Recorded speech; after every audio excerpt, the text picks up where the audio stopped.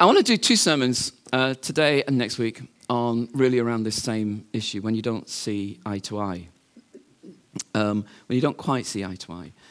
Today is really when you might feel that you don't see quite eye to eye with wider culture, and next week is very much when you don't see eye to eye with internal culture, when you don't see eye to eye with other Christians.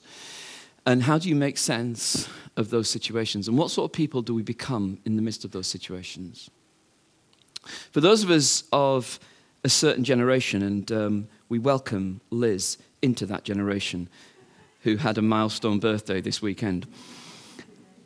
Today, she does remarkably well for 70. We grew up in a society that's changed and is asking questions of itself and having conversations internally in culture about things and about issues that, to be honest, 30, 40 years ago, we just didn't have. I was listening to the radio this morning, and the woman who is the head of Stonewall was speaking. She's a Christian, a devout Christian, and she talked about how her faith and her job impacts her work with Stonewall, who works with the LGBTQI community. And the interviewer was asking questions about, is it more difficult now for having, the conversation between the LGBTQI folks and the church? And she said, no, actually, it's much more difficult internally to have the conversation even. So in other words, it feels on one level that when we start to talk about issues that, as a society, we're finding it quite difficult to have that conversation. But society's changing very fast. There's, I know a young teacher who's teaching a class of children who are 10 years old, and one of them is transitioning from transitioning gender. And this is a situation that many of us would never ever encountered before. And it's kind of like, how do we handle this with grace and poise? How do we handle a conversation that's happening in athletics about testosterone and intersex and women and men? It's just like, for some of us, this feels like an alien world that we're not sure where all the where do we stand on this sort of stuff? And sometimes as Christians, we really don't help ourselves. I think sometimes out of the best intention and sometimes out of fear, we react badly and we respond in a way that doesn't help people. It doesn't help people see the beauty of Jesus, and it doesn't help people to see the grace or the width of mercy that we sang about before. It just feels like you're the sectarian group that's somehow looking down on other people. Doesn't make it easy for people to join. Doesn't make it easy for people to be part of you. It doesn't make it easy for people to hear the grace of God with you. And so what I wanted to do this morning is, in part, not to say everything about everything, because that would be stupid to even attempt. But earlier in the year, or even at the beginning of last year, when someone in the church here, knew that I was going to be dealing with issues about wisdom, about how do you deal with the difficult issues that need wisdom, someone said, can you help us, this was the direct request, can you help us explain where we stand to other people who don't agree with us? Now, actually, that is the big issue that all of us are called to on any number of issues. All right? It's kind of like what you're doing all the time. How do you explain who you are and what you believe? I, from time to time, when we moved into this new house, my neighbor was chatting to her, and she said, there's a lot of coming and going to your house. And I said, oh, that's the drugs. She said, there's a lot of coming and going. I said, yeah, I belong to church. And I said, it's just church folks, sorry about them parking in front of your car. And she said, oh. And then we talked about the trees. And I think we can be seen to be quite odd because we've got a church. And because there's all these people who keep coming and going. She has no idea how weird I am. She thinks I'm weird because I'm at church. She thinks I'm weird because we've got people tramping in and out of the house. She has no idea what I believe about God and creation and consummation. She has no idea what I believe about the cross. She has no idea about the Bible and the fact that pretty much every day I'll sit down at some stage or other and read it and think that the God of the universe, and even to say this out loud, except in church, sounds really weird, might communicate with me. You say that in some places and you will be sectioned. She has no idea that I pray actually expecting not only to be heard, but to be answered, and that I might be guided. In other words, and I say all that actually meaningfully, that we, as a people, sometimes we forget we're part of a bigger story that actually is at odds with the general story of our culture. How do you explain all that? Well, the temptation is not to. Because if you knew, you'd think I'm weirder. You'd think I'm weirder than actually you already think. But there's times when people will ask you about, how do you see this? What do you make of that? What do you believe about this, that, and the other? So, what I want to do today is something very, very specific. But let me just clear the ground for a moment, if I can. Number one, Christians disagree about LGBTQI issues. And people in our church disagree about that. I don't see it as a salvation issue. I think it's fine to disagree. I spend a lot of time with people who have a different perspective on that of their own lives, of their church life, and everything else.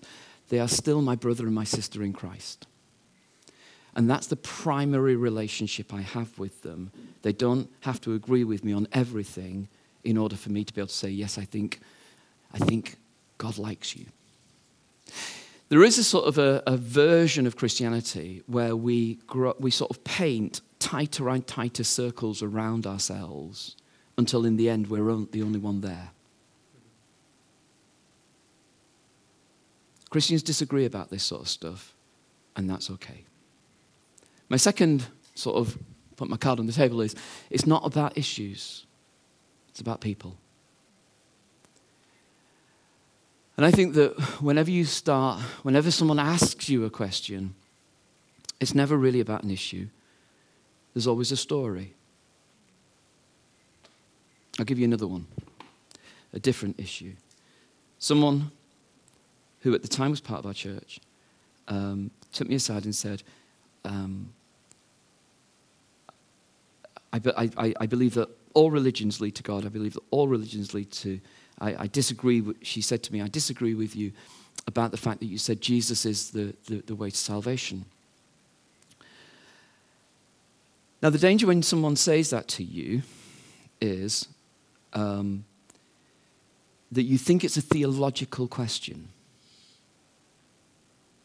And so someone like me can engage in a theological answer.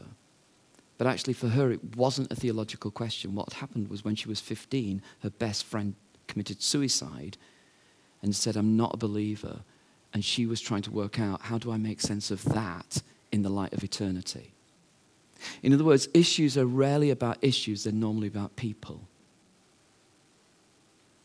And I think it's knowing that gives us a posture, a tone, if you will, a texture to how we have conversations, rather than just wading in with knee-jerk theological position, whatever your theological position.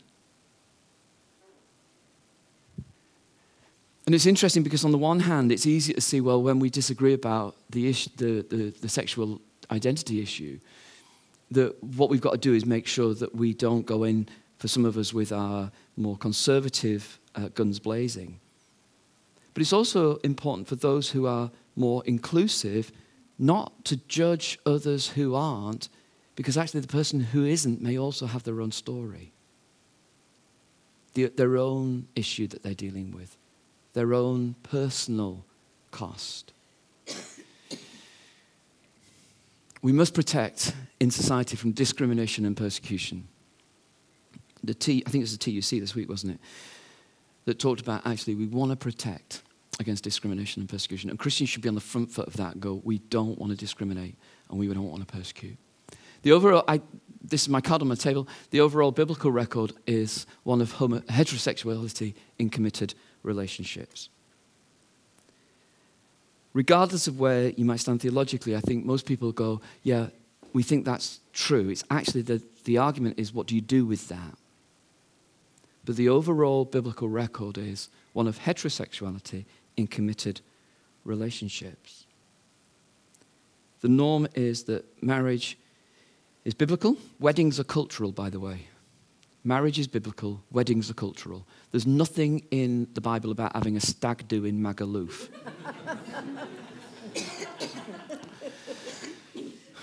Or the bride being late. There's nothing. All the stuff we call a wedding, £15,000 plus, has got very little to do with the Bible. But the committed relationship's got everything to do with it. The idea that I'm with one person and I give myself fully to that one person.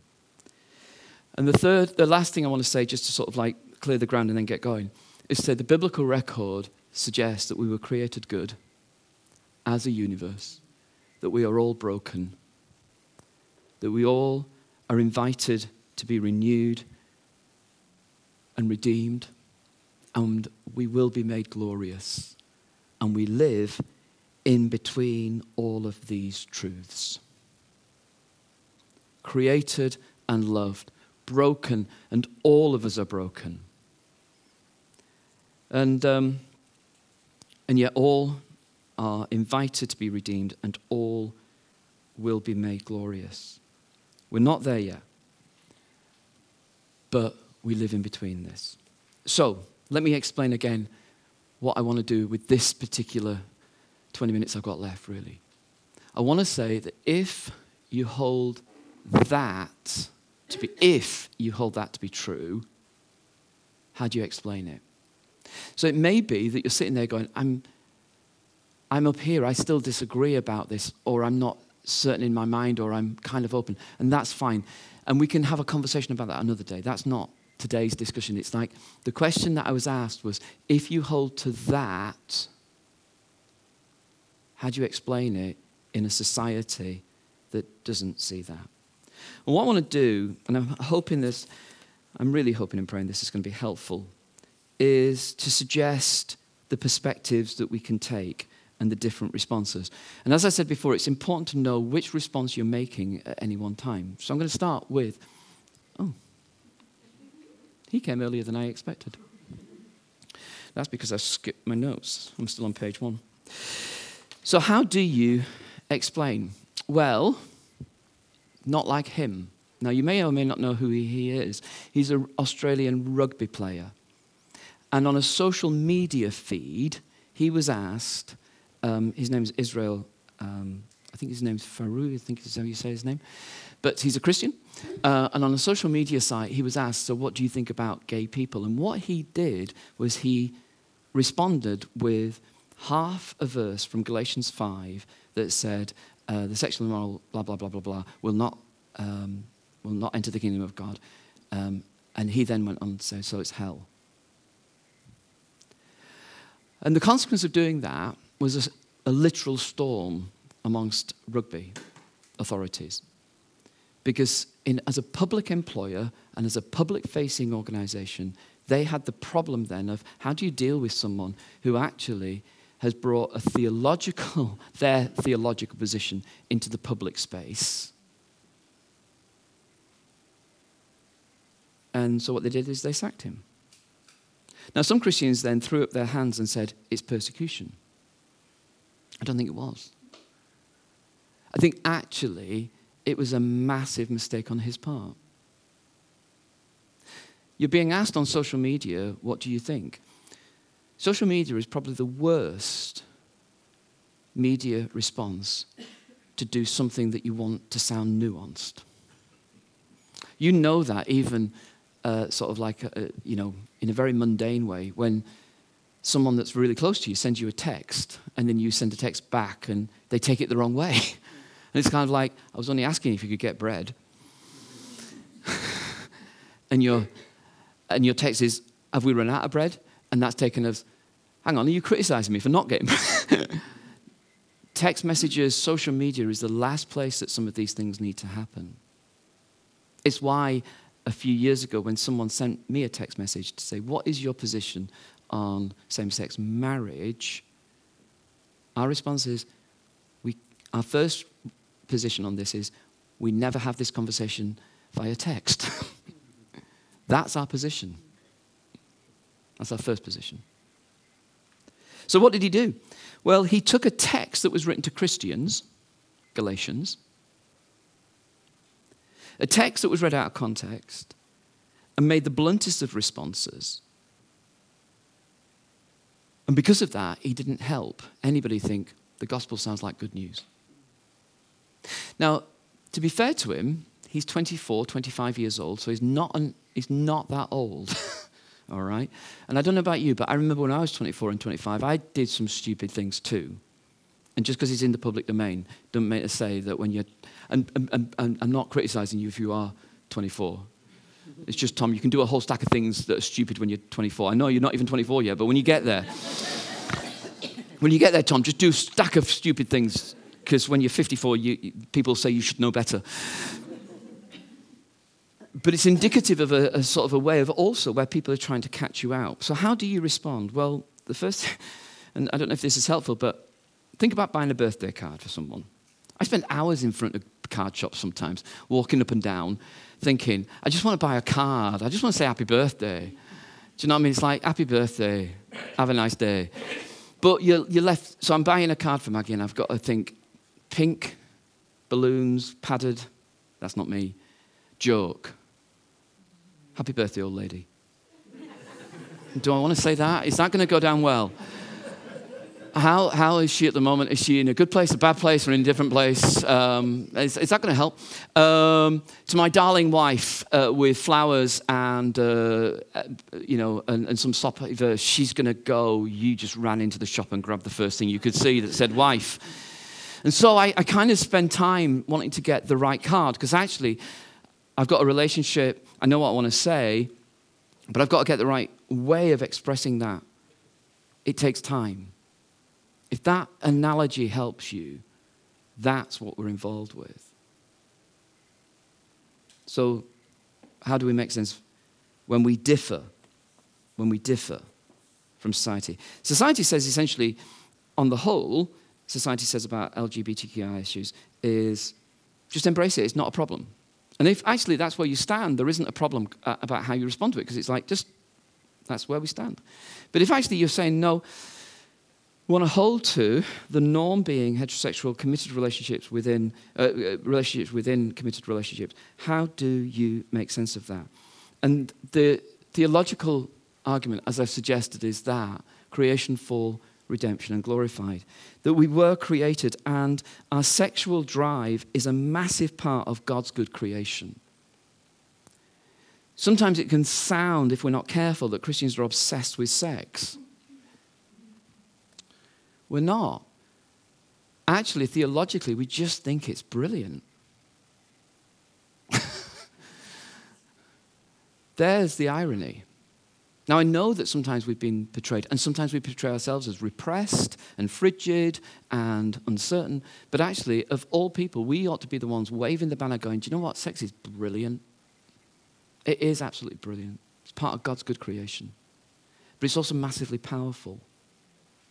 It's powerful because it creates. The biblical vision is this, that sex creates something that wasn't there before.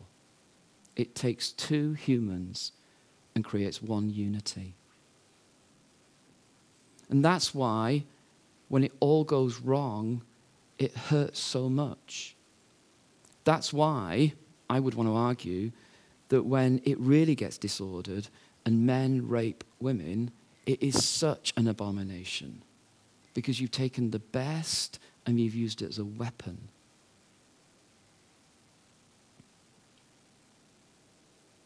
The creation story is one of goodness, of something creative, of an identity that's at peace. But the biblical story also goes and says everything gets distorted. The way things are at work, the reason for some of you work is so very difficult is theologically because actually it wasn't supposed to be like this. When you cry out and go, I'm hating work on a Sunday night, I get this sinking feeling when I go think about Monday morning. In a sense, what you're expressing is what the biblical early story talked about as the fall, thorns and thistles. I've got to work, but it's so hard. When you're at loggerheads with one another and you can't find a way forward and you grieve that, what you're living out is the effect of the fall. It's not supposed to be like that. And deep down you cry out, it shouldn't be like this. And you're absolutely right to cry that out. But actually, why is it like this? It's actually because the world's broken. And sometimes you see it in yourselves. And in the sexual area, we're all broken. It's kind of like one of the most liberating things that we can tell one another is, do you know what? You're probably not tempted in any way that others of us have not been also tempted with. Those of you that are happily married, you are not the only person that's ever wondered, I wonder what it would be like if I went off with someone else. You're not the only person that's thought that. Many of us have lived with that temptation. Because actually, it's not like you get it right and sorted and sussed. It's actually we're all broken. All redeemed, the redemption that Christ offers is to all, and the renewing and the recreating is a possibility and a real possibility in Christ. But one day we will be glorified and transformed, fully transformed into all that we were ever designed to be. And we live in between those two events of redemption and glorification. So theologically, where do we stand? Why, if, and it's this big question, if you hold to heterosexual is the norm, how do you explain that? Well, you explain it within a big picture, not out of 6 texts from the Bible that says God says don't do it. You see, actually, there's a bigger picture here. We're created for the other. I'm created for someone who's not like me. Physically, I'm created for someone not like me. Society needs procreation. God delights in the other, not the same.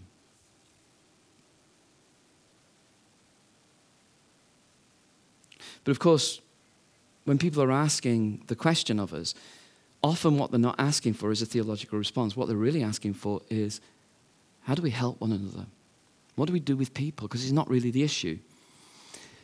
I think there's 3 things I'd want to say. There's pastorally, the truth is we live in these in-between times, and our task is to help one another grow as disciples of Jesus.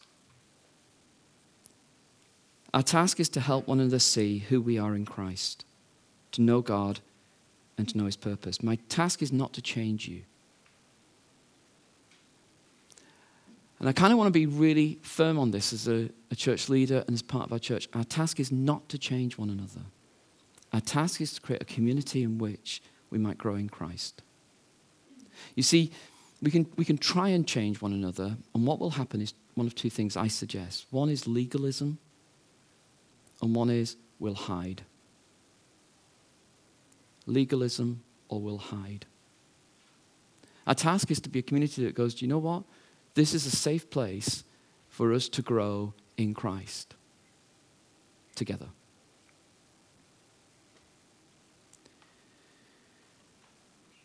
Someone wrote this week, they dreamt of a church. There's a context where everyone is safe and no one is comfortable.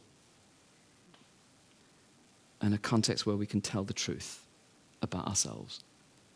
And I kind of felt, yeah, I get that. Where everyone's safe, but no one's comfortable. And a place where we can tell the truth about ourselves.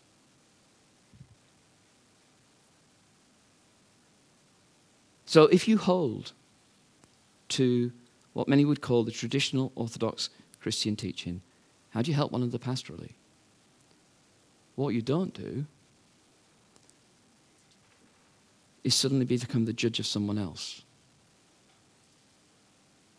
What you do is create a context in which all of us grow in Christ. In Hebrews, the writer said this: let's think of ways to motivate one another to acts of love and good works.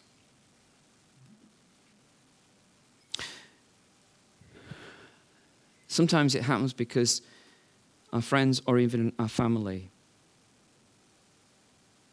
ask us the questions, and sometimes your adult children may end up in relationships that are same-sex. They may invite you to same-sex marriages. Your friends might invite you to same-sex marriages, etc., etc., etc. How do you respond then?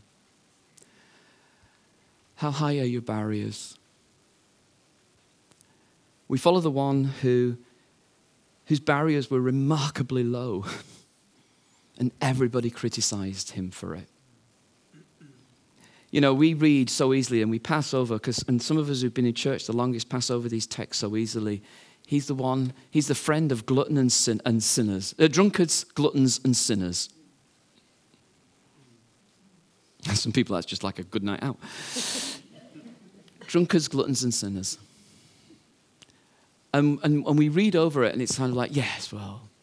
But can you see the criticism that the religious leaders were making of Jesus? Because what they were saying is, this man has no boundaries. What they were saying about Jesus is, this man has no principles.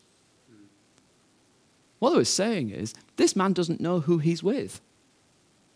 And Jesus says everything opposite. The barriers are remarkably low. Do you love people more, or do you love your principle more? Do you love people, or do you love your principle more?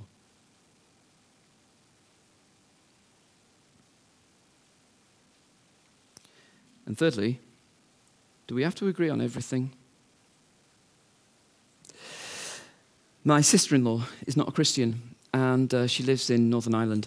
And a few years ago, some of you will remember, there was a big to-do, and it became a massive legal issue that went all the way through to Supreme Court about the Ashes Bakery, the baking company, cake making company that was asked to produce a cake that was in support of same-sex marriage. And as Christians, they said, we don't want to do that. And they were taken to court for discrimination, and it went to appeal, and then it just sort of continued to go through the court system until eventually they were exonerated. But it was a massive cost and a lot of turmoil.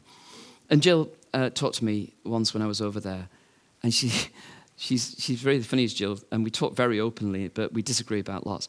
And she said, Neil, what are your lot playing at? That was her sort of her opening line over coffee, which is a classic way for me and Jill to begin a conversation. What is your lot playing at now?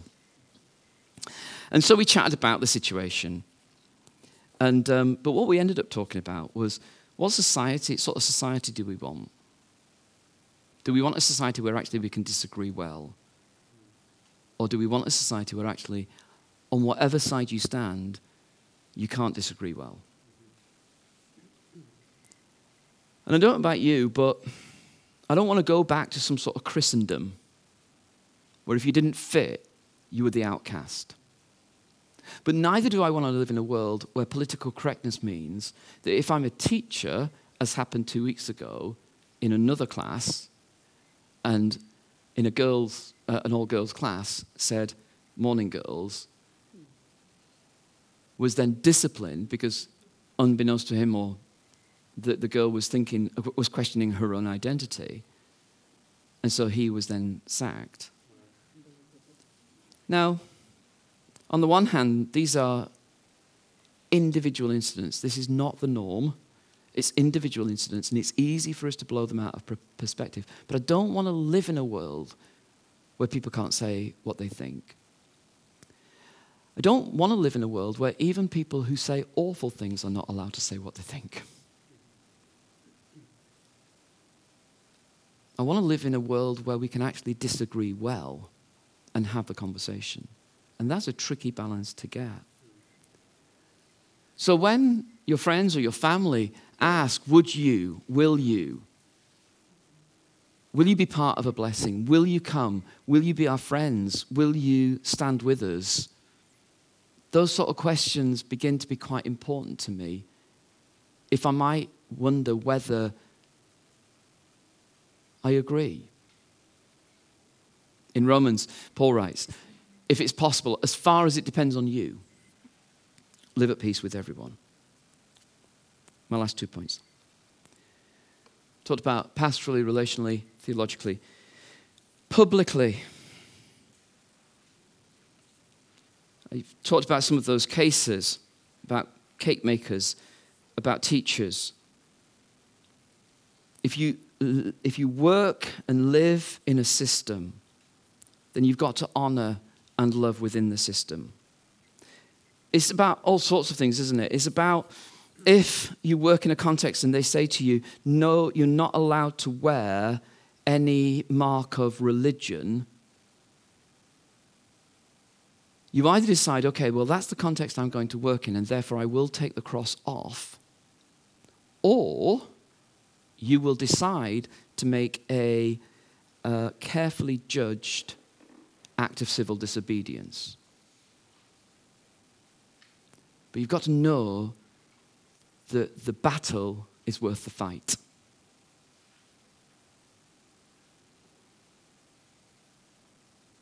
We're called to work within systems, and we're called to honor and to love.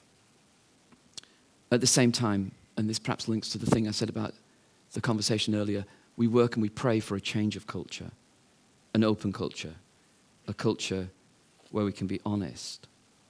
In Romans again, in 1 Peter, Peter writes, show proper respect to everyone, love the brotherhood of believers, fear God, honor the king. Perhaps you're not surprised by the brotherhood of believers, nor are you surprised by fear God, but honor the king is a problem when Peter is aware that it's the king of, in a context of Rome, that not only has crucified Jesus, but has persecuted the church. But you're called to work within that context. And then finally, missionally. How do we live in a way that we keep the main thing the main thing? If we start building barriers about things too soon, or any time, actually, we stop people seeing the brilliance of Jesus. I worked for this group called LICC in London, and it was started by this guy called John Stott, who was a church leader in London in the 80s, 90s. And last week I was reading a new book that's just been written called The Second Mountain by a journalist, a New York journalist called David Brooks. And this is a book that is on the New York best-selling list. And it's about how do you discover what your vocation is really in the second half of life. And he's writing to a secular audience about how do you work out when you feel stuck, what you're supposed to do next. It's part of a whole stack of reading I've been doing.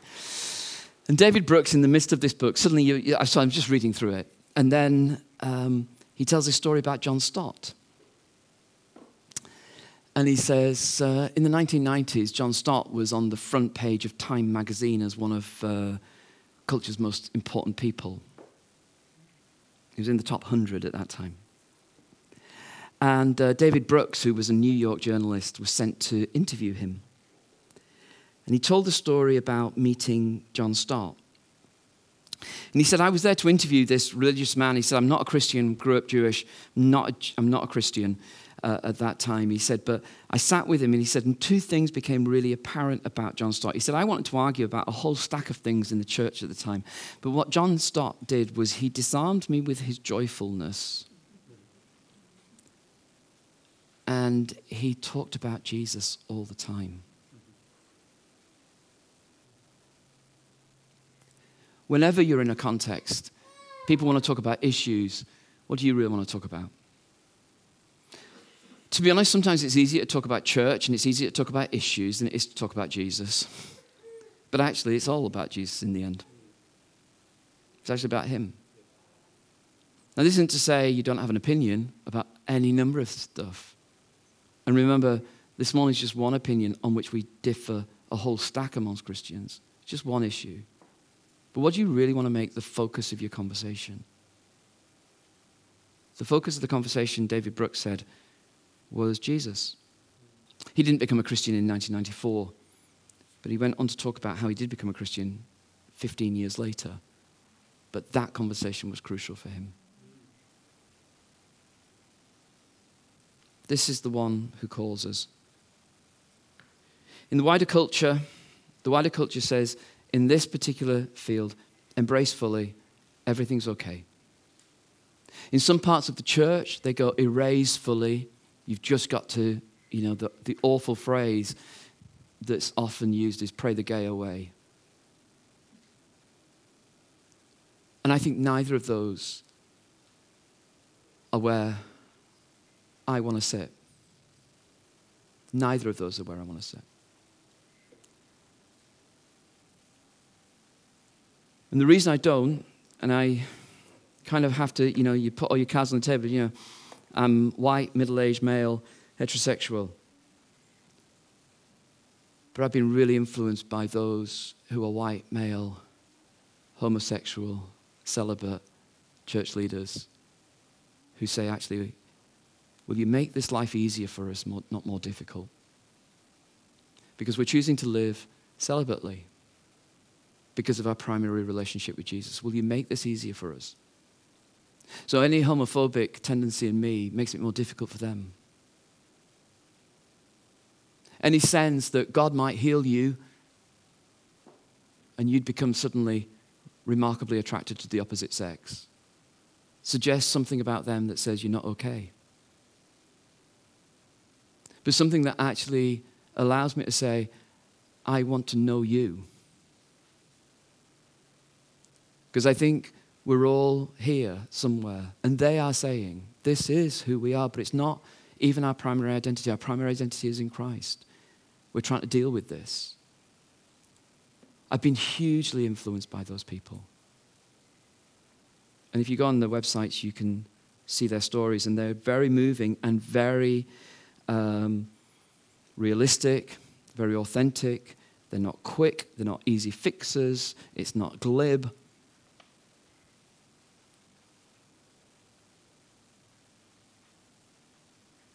I don't know how helpful this is, but let me finish with this. Ultimately, to follow Jesus means that we will be awkwardly out of step with society. Ultimately, to follow Jesus is not to have easy answers. It's not to dig yourself into a sectarian hole. Nor is it to simply embrace culture as culture keeps changing so very quickly. It's actually for us to be a community who will have the difficult conversations, who will love, who are people who will have principles, but people who know how to articulate them rationally and carefully and lovingly.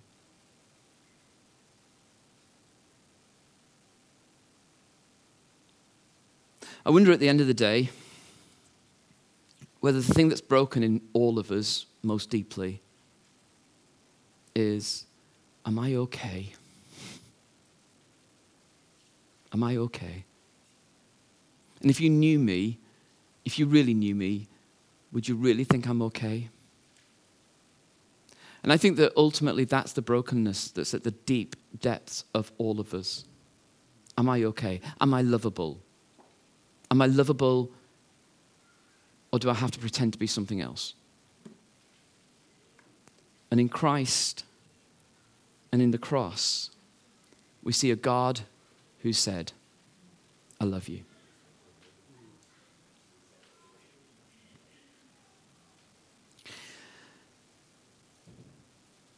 I'm done. I've thought quite hard about the next piece of this, but rather than just sort of open up now, I felt it was right to sort of create a space in which if there are questions and debate or just you want to come back, then there's a space to do that. So what I'm going to do is, at the end of the service, I'm just going to hang around a bit, and we'll take one of the sides or wherever we need. But if there's a conversation that you want to have and you want to just say, can I ask you some questions, we'll do it then. But let's pray.